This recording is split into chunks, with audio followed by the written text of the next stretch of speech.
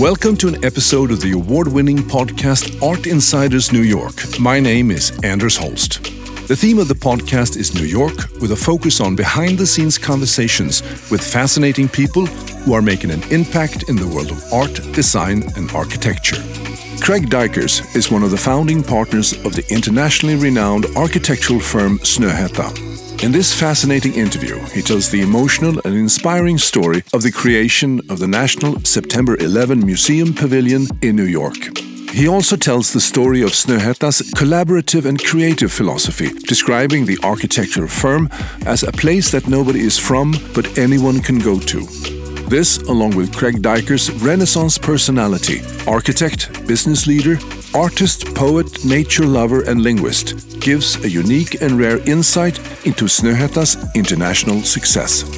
In 2020, Snøhetta was recognized as number 2 on Fast Company's prestigious annual list of the world's 50 most innovative companies in the architecture category for pioneering carbon-negative buildings that generate more energy than they consume. I went down to the National September 11 Museum Pavilion this morning to refresh my memory. And I recall that from one of the interviews that it was quite a drama when this all came to being, because it was supposed to be a bigger project. I think the number was $320 million, and then certain components fell on the wayside. Can you tell us a little bit about what happened there? Personally, and I think those in our office have never really looked at the project in terms of size or money, although often the press focus on that. And it changed radically because it went from this cost to that cost, or this size to that size. But of course, as many people connected to that site would attest, it really was about the meaning of those things, not so much the magnitude of numerical magnitudes. It went from a cultural complex, a building which was meant to house 2 cultural institutions, to a single cultural institution, which the other 2 were not a part of.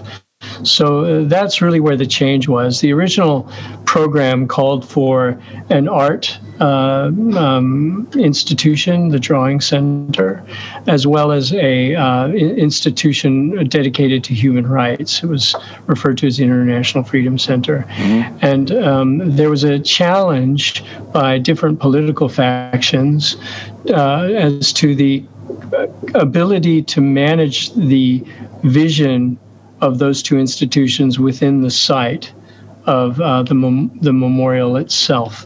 So some people were worried that an art institution would be uncontrollable, mm-hmm. and others felt that the human rights institution would not be dedicated to, at the time, a very powerful presence of American identity, U.S. identity in the world. So they moved on, and it became the National September 11th Memorial Museum, dedicated to the events of that site, but furthermore to ideas surrounding the future of the site. So for me, in short, the difficulty was to move from a artistic culture mm-hmm. to a historical culture. And part of our reason for committing to this project was that we very much appreciated the strength that New York showed by placing arts at the core of the World Trade Center site. When that shifted, it was definitely disappointing on one level, as we think arts and culture are vital to our understanding of the world. Mm-hmm. But on the other hand, I respected the very sensitive nature that many people had on that side, and so we stayed with the project and tried to reveal an identity that would expand consciousness there. So our building is a kind of reflection of presence. You see yourself in the building. It's reflective of light. Mm-hmm. It's looking toward the present in time as opposed to the past events or to some type of future that we can't explain. Mm-hmm. So we feel we stayed true to our original intentions, although the program changed rather significantly. I see. So was that originally a competition that you participated and they picked you?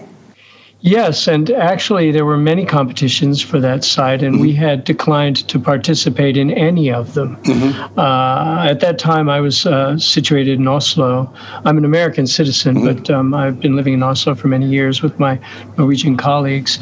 And many people were telling us that we might be an interesting addition to the site, but as a U.S. American, I felt that this was for New Yorkers to resolve, and it just felt strange participating. Yeah. And so we declined many until this came along, and someone here in New York City kept hounding us, read the program. And I didn't even look at it until the last, really almost just a few hours before we could respond positively. I looked at it and I saw that they wanted to put arts and culture down there. And I thought, wow, this is important. And, my father is a veteran of 3 wars in the U.S. military.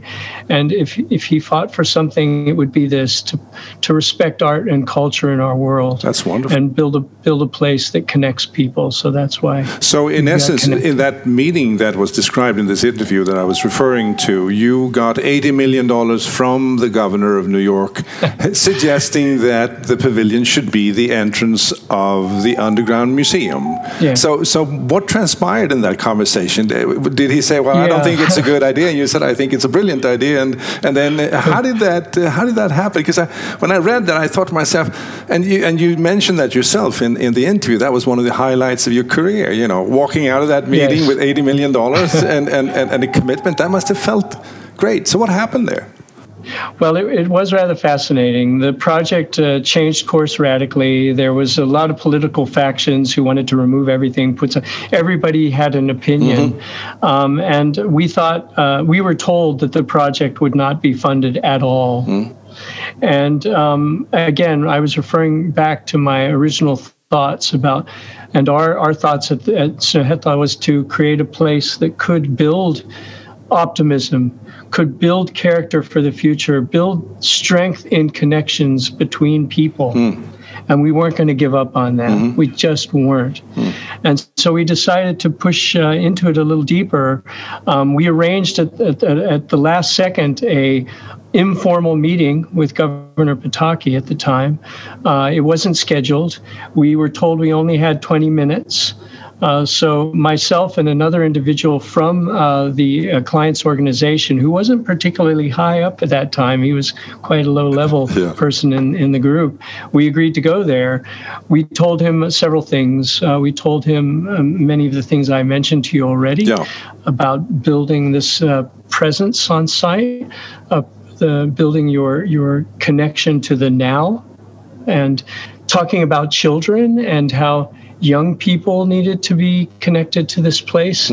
And furthermore, really the strength of optimism in our world. And he talked to us for an hour and a half instead of 20 minutes. He didn't actually give us any money. He said, "How much do you want?" And since we didn't expect anything, we said, "Well, gosh, I don't know." I was shaking, my teeth were rattling. And he said, "Well, think about it." And on the way out the door, I mentioned a number, 40 million. And the next day he called and gave 60, and then the remainder 20, I think, were kicked in by other agencies, which gave the 80 million. So he gave us even more than we asked. And I think that was based on some preliminary estimates that had been floating around. So it wasn't a random number. Yeah. But and then I felt I could not believe it. It was just a miracle, really, that somehow this message, which I consider somewhat liberal, to be embraced. I see. I went down there today, and I was focusing on the things that you brought forward in that interview, and there are a few things there that you said that I found very interesting. Is that you bring the sky down to where you are through the facade, and in New York, as we all know, we look up at what kind of weather is it if we can see the sky, and it's absolutely right. And I started to take photos of the glass facade and the steel facade, and how it plays along with all the other facades. So How did you come up with the idea of this? Because I understand the ethos of your company is that you are a collective organization in a sense, that you are a very sort of low hierarchy and so on. But someone has to sit there with a pen and say, you know what, I think it should look like this. So how did you get inspiration from the facade and how it's curved and the glass partitions and all of that? Well, first of all, I can tell we're members of a different generation because we know what a pen is. So I'm not sure everybody listening will remember what a pen is at this point. But yes, we do make drawings. I would say, though, we actually talk quite a bit before we lift a pen or make a sketch or make something in the computer. There's a great deal of conversation that happens in our studio, and we try very hard to push the pen drawing or the drawing deeper into the future as far as we can, so that the act of building intelligence through conversation helps propel the project. And that's especially important when people have different backgrounds on many levels. First of all, we have different backgrounds as designers. Some of us are landscape architects in Snøhetta. Some of us are architects, some interior architects. We all have different worlds that we studied. Second of all, we come from different cultures and different places in the world. While we are not entirely diverse, we are rather diverse. We have people from multiple countries with multiple languages as their mother language, talking with one another. So building this common platform that we can create something three-dimensional, multi-dimensional, four-dimensional from is the first step. Building a common language and a common story. It doesn't answer the graphic or the identifying look of something, but it tells you what's going to drive it. And that happened with this particular project that you're referring to quite a bit at the World Trade Center site. We knew we wanted a building that created light, actually created light without electricity. Not when I say light, most people today think electricity, but of course, light comes from the sun, and it doesn't have any electric power station associated with it. And we can use the light from the sun and the light that bounces off all the things around us, other buildings, trees, plaza spaces. All that light is built into the facade of the building. And there are many magic tricks that we have used to help the building actually create light without using electricity. So the steel, the stainless steel that you see has tiny little angel hair scratches, very microscopic. You can't see them with the naked eye. And each of those scratches actually distributes light because it adds more surface area to the metal. So it acts like a lampshade.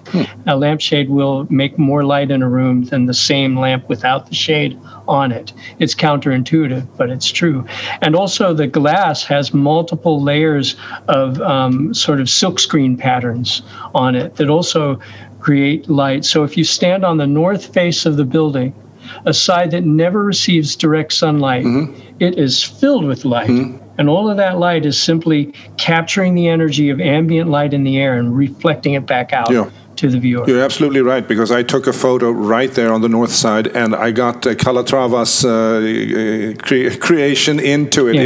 It's just fantastic when you look at it. I mean, it's incredible. But the thing is, though, that they said they wanted an invisible building, though. I found that very interesting. Yes, it's not true. invisible, but it's not. How should I say? It melts in, but it's. So why did they want an invisible building? Well, as you can imagine, it was a very sensitive site. Trauma.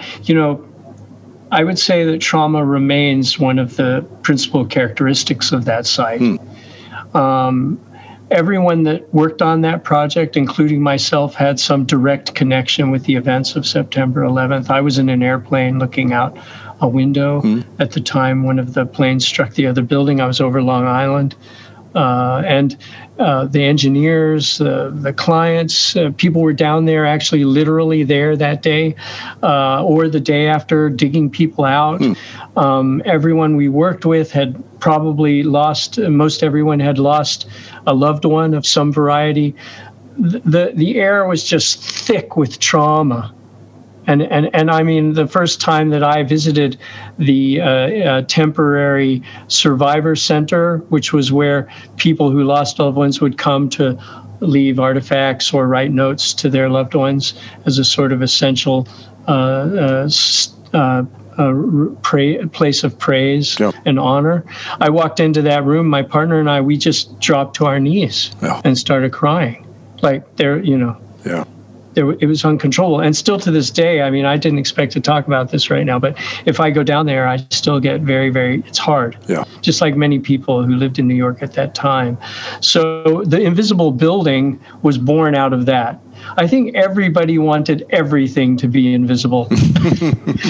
You know, they wanted a memorial even to a certain extent that was invisible. It's, you know, this is the challenge of creating something so near to the time of such pain. Yeah.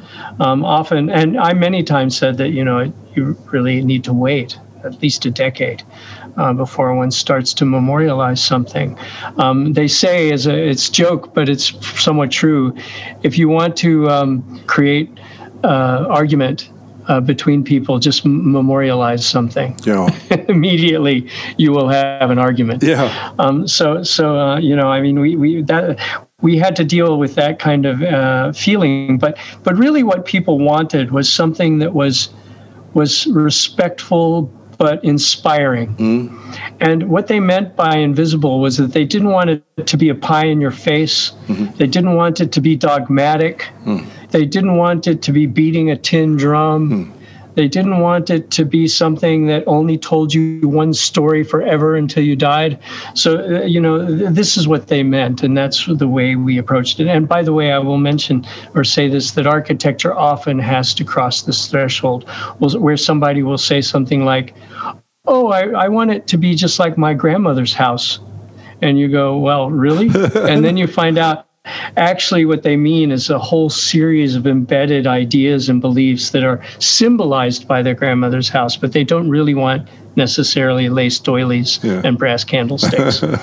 No, you're right about the trauma, and it comes back once every year. And I think, you know, people ask, how are New Yorkers thinking about 9/11? And I think every year we come back to that. It's like a wound that will really never heal. And I also noted we're going to move on to some other issues here, but I was also I also thought it was very interesting when you said that the building is really the result of the process that went into designing it. And I understand that one of the issues here was that the engineering, it was a challenge, the fact that it doesn't have a foundation. When many people think about building on a site, they imagine a plan or a map, and there's like a little square line around it, and people say, put your building here, and this is your property. We think about the buildings in plan, looking at a plan. But the World Trade Center site is in section, in other words, the other dimension, cutting through the site, because here, people at different levels of the earth owned different properties. So normally we think your neighbor owns one property and you own your property. At the World Trade Center site, the ground was owned by one group, immediately below the ground another group, just below that a third group, and below that a fourth group. Wow. So everything was on top of each other. And each group had their own interests and their own development needs. So every time, and we were on top, which is an interesting and difficult place to be, because with the building, eventually it's got to go to the earth. Yeah. Gravity is the the master of all things. So we had to get our columns to eventually meet bedrock, and that meant they had to thread through all those different property owners below us. And every time we'd put a column down, somebody would move the columns below us, and suddenly we'd have no foundation. So we finally gave up. We said, this is impossible. We're just killing ourselves. So we found the only two places where nobody owned anything underneath. And we put the columns of our building there, and then we bridged the entire building between those columns. So actually the building is a bridge, which is metaphorically interesting. And it's an interesting discussion about politics, because architecture is politics, ownership is politics, and a bridge is what we had to do to manage those politics. Wow, fascinating.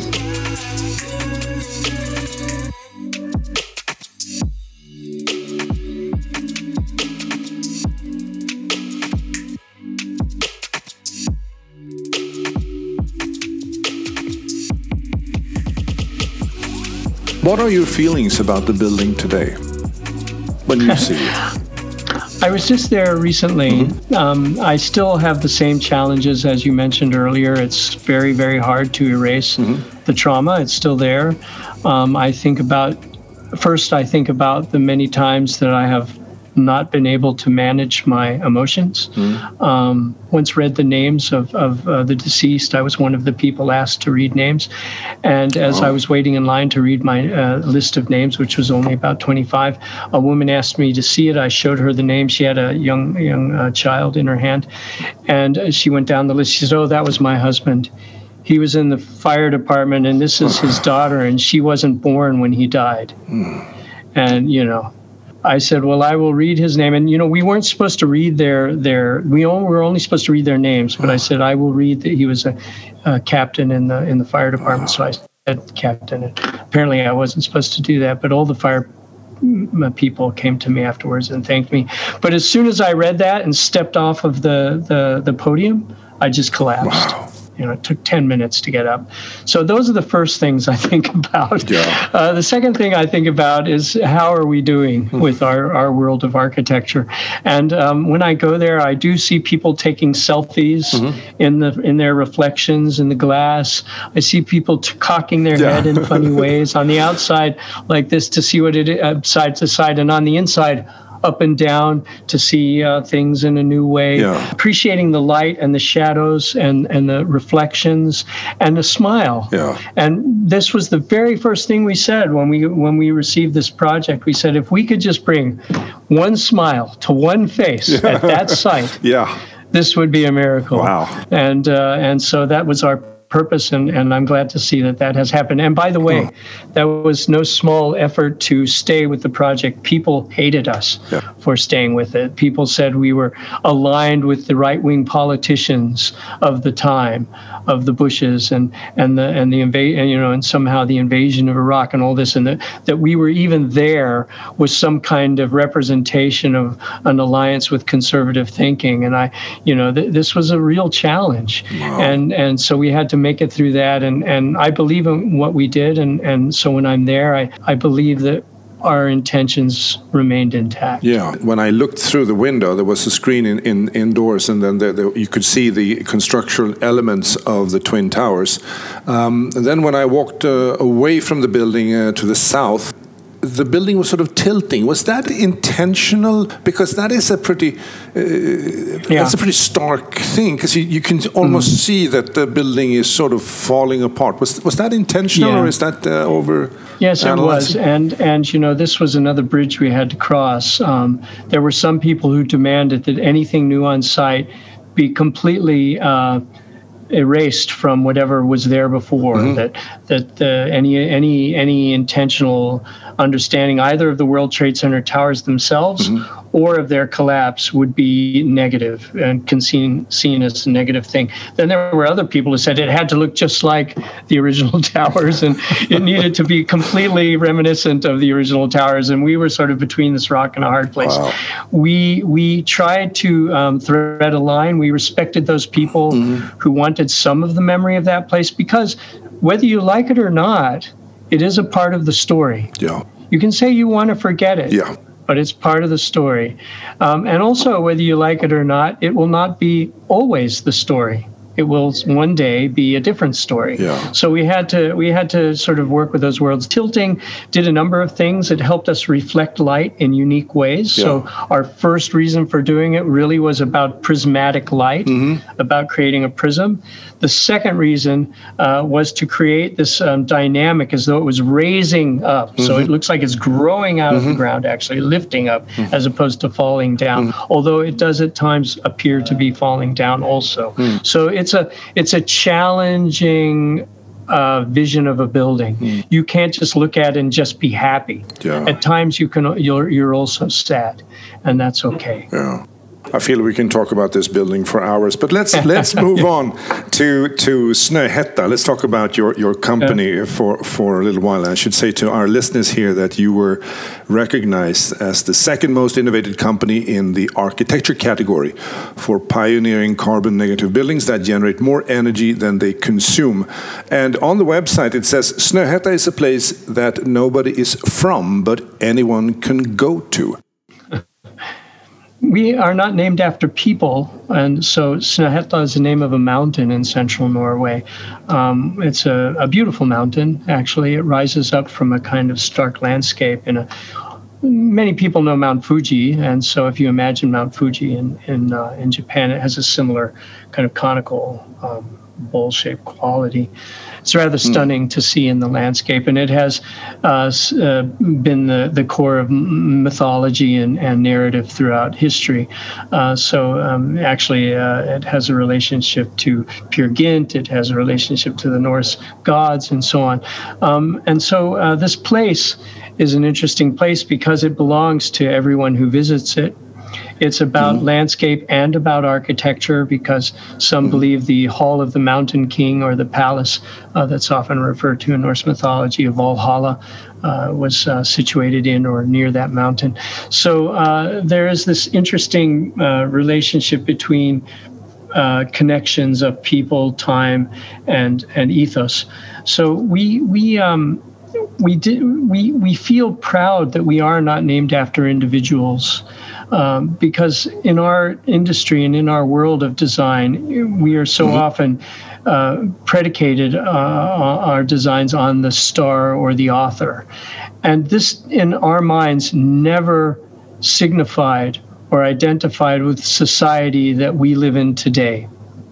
This is essentially modernism of the old world, the focus on authorship.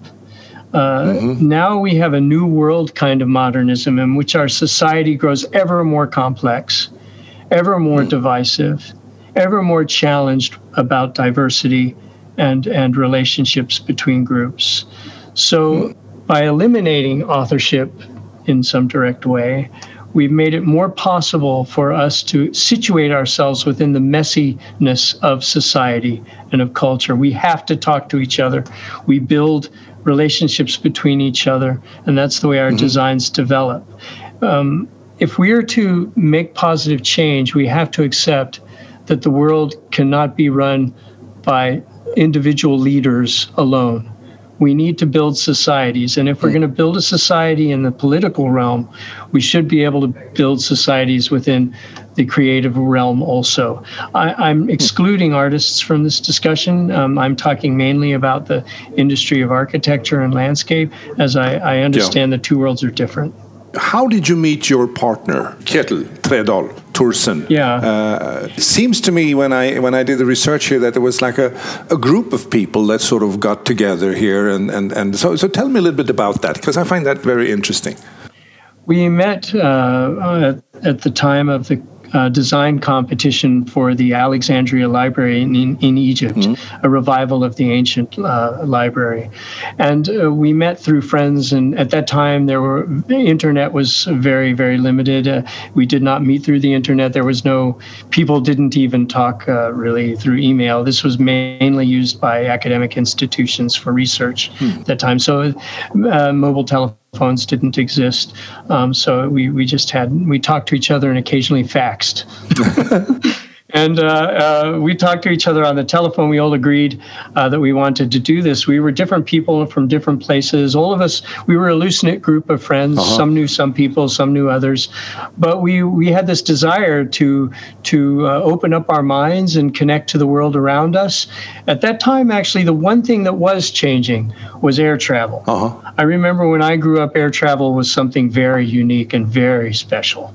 I mean, car travel actually was kind of unique when I was growing up, but air travel was pretty special. By the time I was a young adult, people were traveling more freely on airplanes, and young people were traveling, which was very special. And as a result, young people went to schools in different countries than where they were born. And so we began to meet each other that way. And that's the thing probably that connected us. And we all decided, let's do this. And, it was kind of insane. We had no money.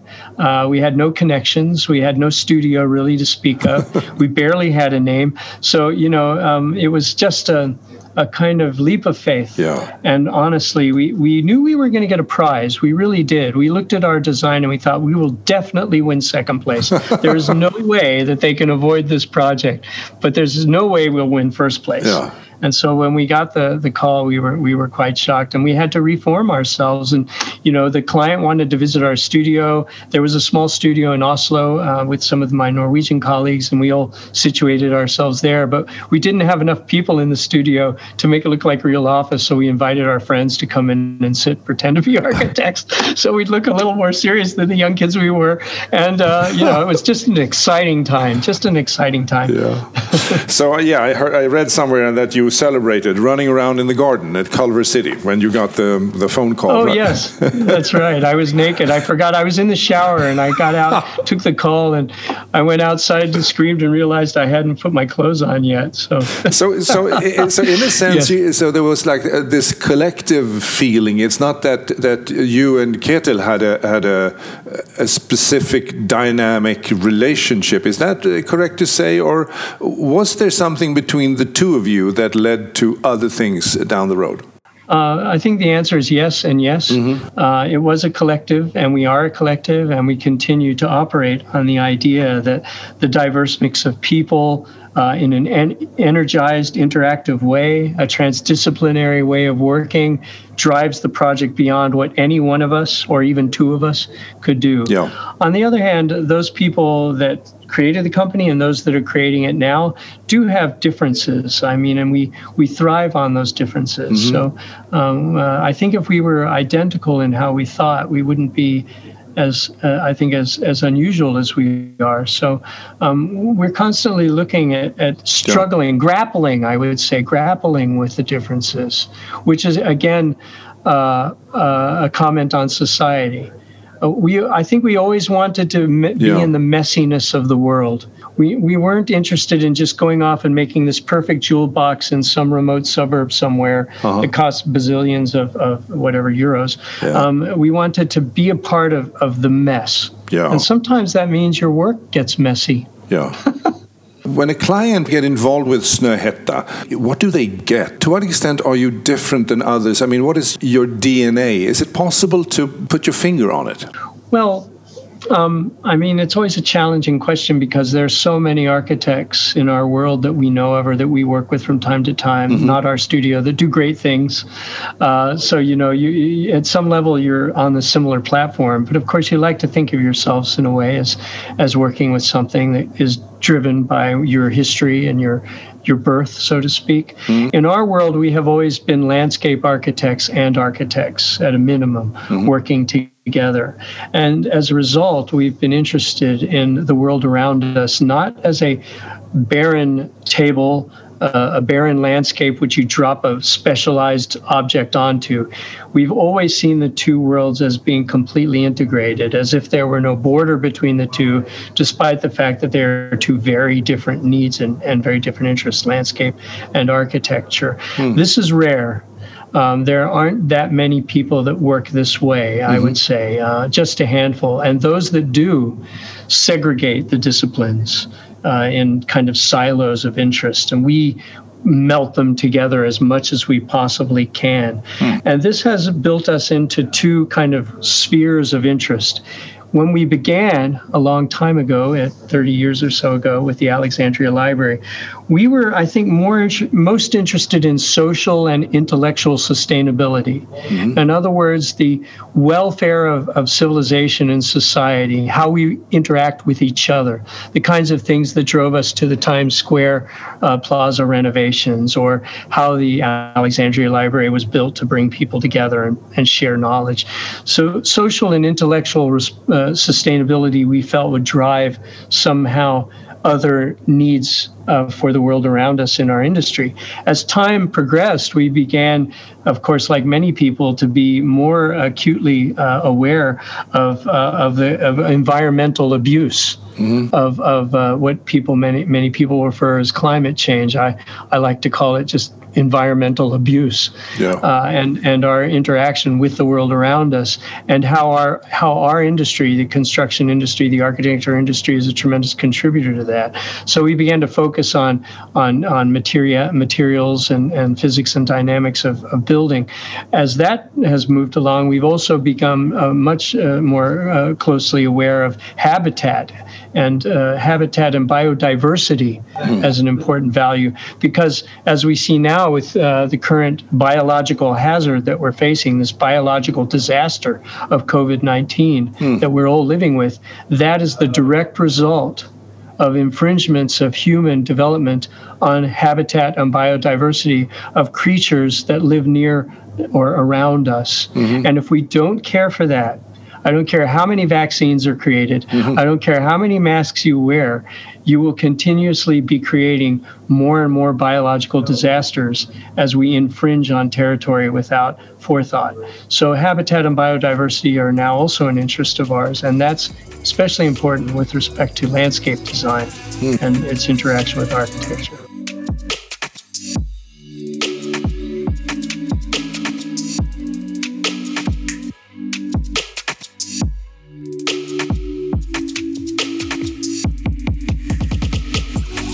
Snöhetta today, you have offices all over the world: Oslo, New York, San Francisco, Innsbruck, Paris, Hong Kong, Adelaide, and Stockholm, if I'm correctly informed.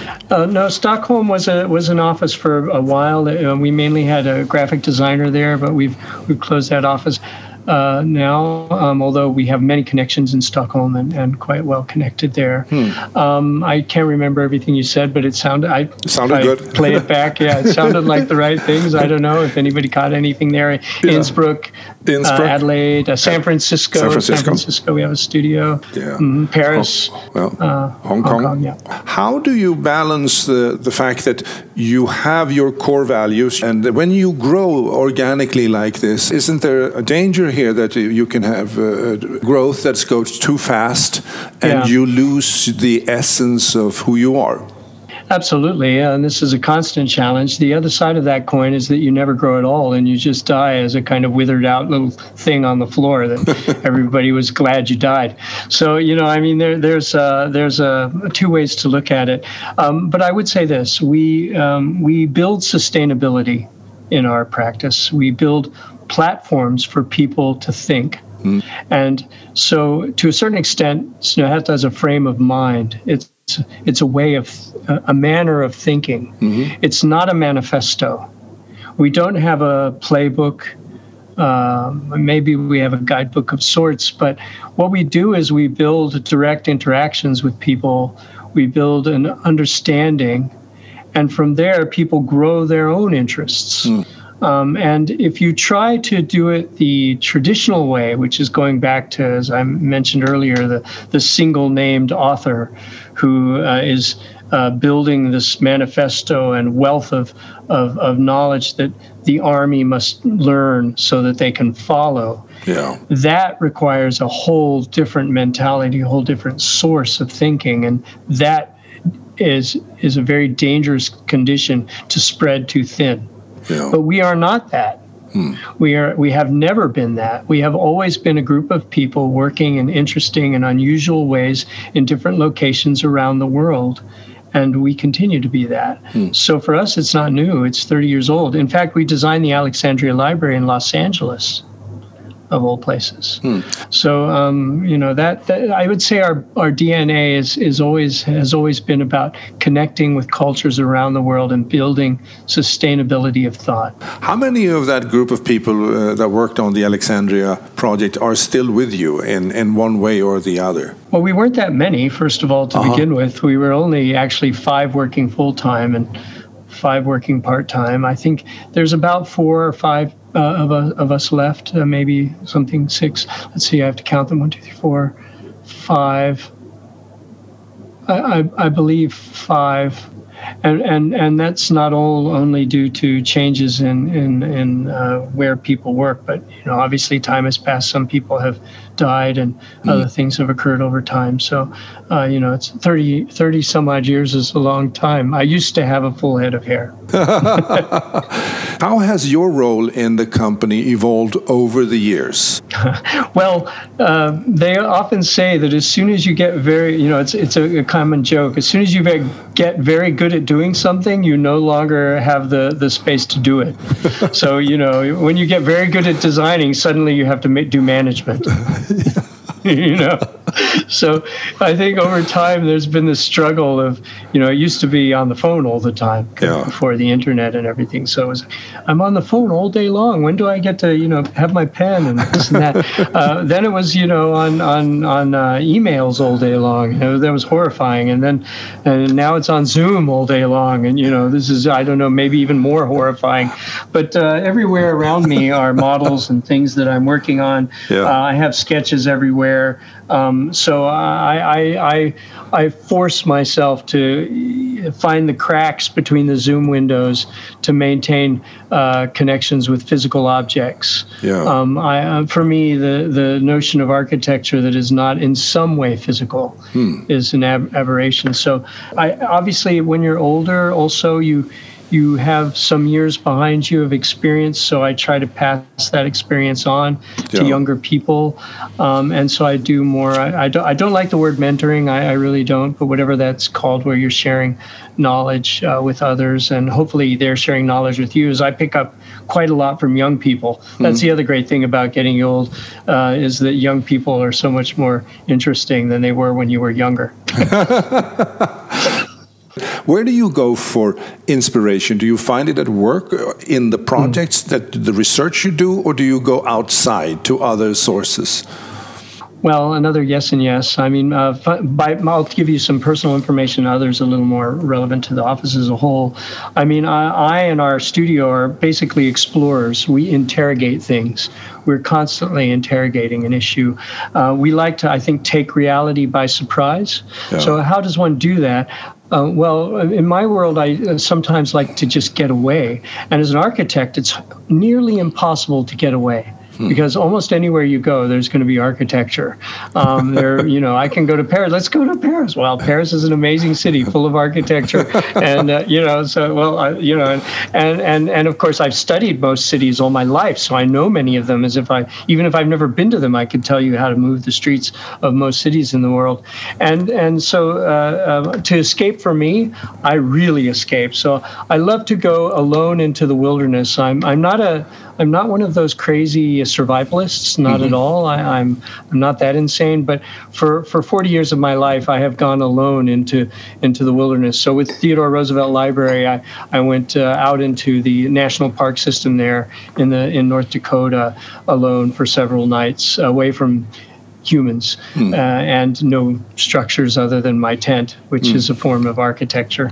But I slept with wild horses and bison and rattlesnakes and coyotes and things like that. And for me, that's to feel nature in that way is powerful. In Norway, I went to Svalbard and went to the near as I could get to the North Pole, just with one other friend. Some places you can't go alone, and that's one of them. But I go to the desert a lot. I go to the Chihuahua Desert, which is where my father is from, these places. And then the other side of it is connecting with people, looking at people doing the kinds of things that we design for, going to libraries, going to plazas, watching people in streets, talking with people in the studio, and finally making things together. So if you look around, you can see there are things everywhere here. And so we try to make things together. COVID has been an enormous challenge because we can't get physically close to one another. And we're trying to build in ways to work virtually, but I believe there's no real way in which a design studio can survive without some degree of personal interaction and collaboration around physical objects. Everything is changing rapidly. I mean, basically, we have to redesign a lot of stuff, right? Yes, and it's a natural human behavior to react in times of emergency in a very fast and innovative way to manage that emergency. So if there's, I don't know, if you cut yourself, the first thing you're going to do is try and cover the cut. The next thing you're going to do is figure out, how am I going to avoid being cut again? Right? Yeah. If we only thought about how am I going to avoid being cut again, meanwhile the wound would just bleed and we'd die, right? So you have to do it one step at a time. However, if all you ever thought about was putting the Band-Aid on and that was it, and you stop thinking, you'll get cut one more time. Yeah. And our mind at Snøhetta is often, as you say, looking at larger trajectories. So we've been more interested in the long-term design needs than the short-term ones, even though, of course, those are interesting too. So we haven't been that heavily involved in making temporary restaurant spaces outside in the city, although we have given advice on some of those. We haven't been interested in making sort of temporary or let's say interim, designing the things you need to do to make sure you don't have a fever when you step into a building, or making the lobbies more safe in the short term, because many people are interested in that. Our interest is in the long term. So what does that mean? We believe that you cannot avoid social needs as a human being. You must be social, otherwise you're not human. Yeah. And that social desire goes well beyond virtual connections. We need to actually smell people. We need to touch people, and we need to taste people. Other people, and all of those things as beyond sight are what give us humanity. Yeah. And if we look at how we can do that better in the future, so that we can avoid biological hazards, then we will be better off as a society. So the great societies of the world were often founded in tragedies like that one that we're living through now. Athens had the great pandemics and deaths from biological disaster also, that led to the Greece that we know of as the ancient world's foundations.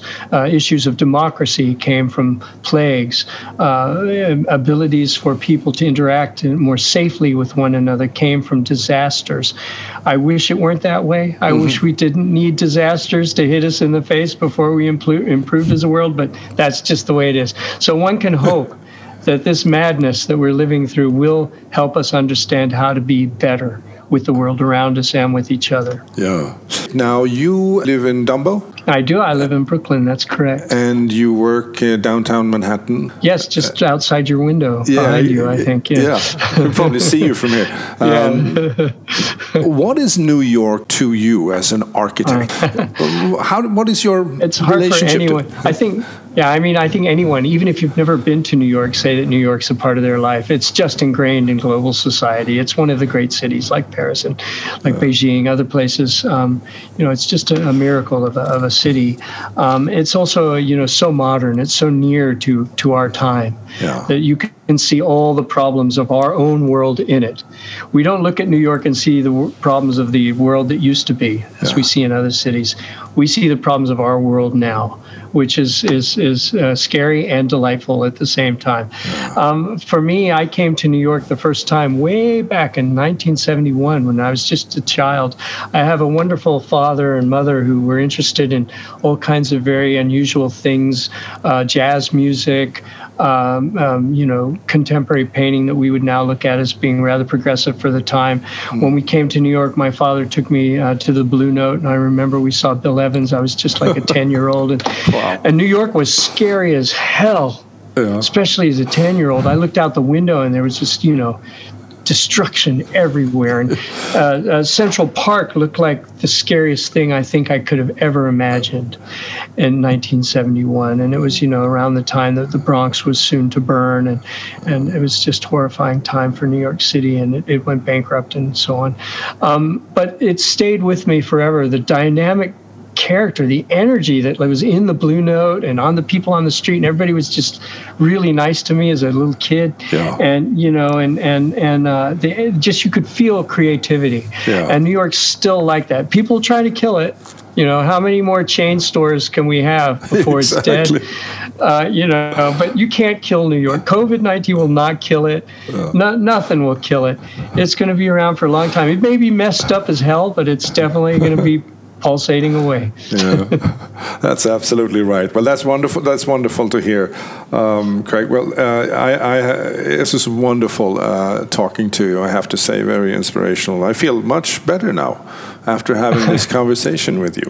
One thing I found interesting, though, this connection between art and architecture. You're an artist yourself. You paint, even though you don't show your painting. Yeah, it's true. And we work a lot with a number of artists in New York and around the world. Yeah. We're constantly interacting with artists. We feel their energy helps change our perspective, and we also know that our way of working helps them develop also. So it's a bridge. We have firmly denounced any real connection between artists and architects because they are not the same. They're very different. Nevertheless, we're distant siblings or distant cousins, so we share energy with each other, but we respect that we have different ways of thinking, and I think that's what helps us. I've always felt that an artist treats their work almost like a living creature, like a literally alive. If you were to touch it, it would be like touching someone's baby in the street. Yeah.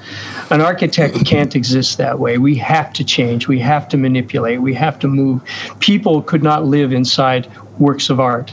They can only live within works of architecture. And so the advantage we have is our dynamic interpretation, our changing understanding. We can have artistic feelings, but we are not creating art. And just likewise, an artist, as architectural as they may be, are never actually creating works of architecture, even if they're inspired by architecture. So here we've been working with a great many artists here and overseas. In New York, we work with Jose Parla.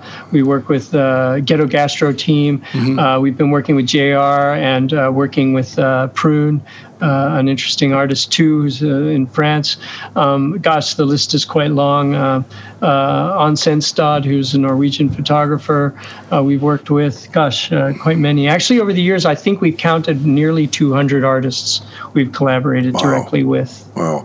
And now you're working with San Francisco MoMA, or is that completed, or is it underway? Yes, it's finished, and we were very proud of that for many reasons, but one reason in particular is that many people are frightened by artists, actually, even though they find them intriguing and so on. They think artists are like these scary people who are going to offend them as soon as you walk up and say hello. Like, how dare you say hello? What are you saying hello about? You obviously don't know why you're saying hello. Stop with all the niceties. Right? Some people are like that. So there were all these stories about how when we finish the building, the artists are not going to want they're going to hate this and they're going to hate that. Yeah. And, you have to, you're going to meet Ansel Kiefer. He's a be careful.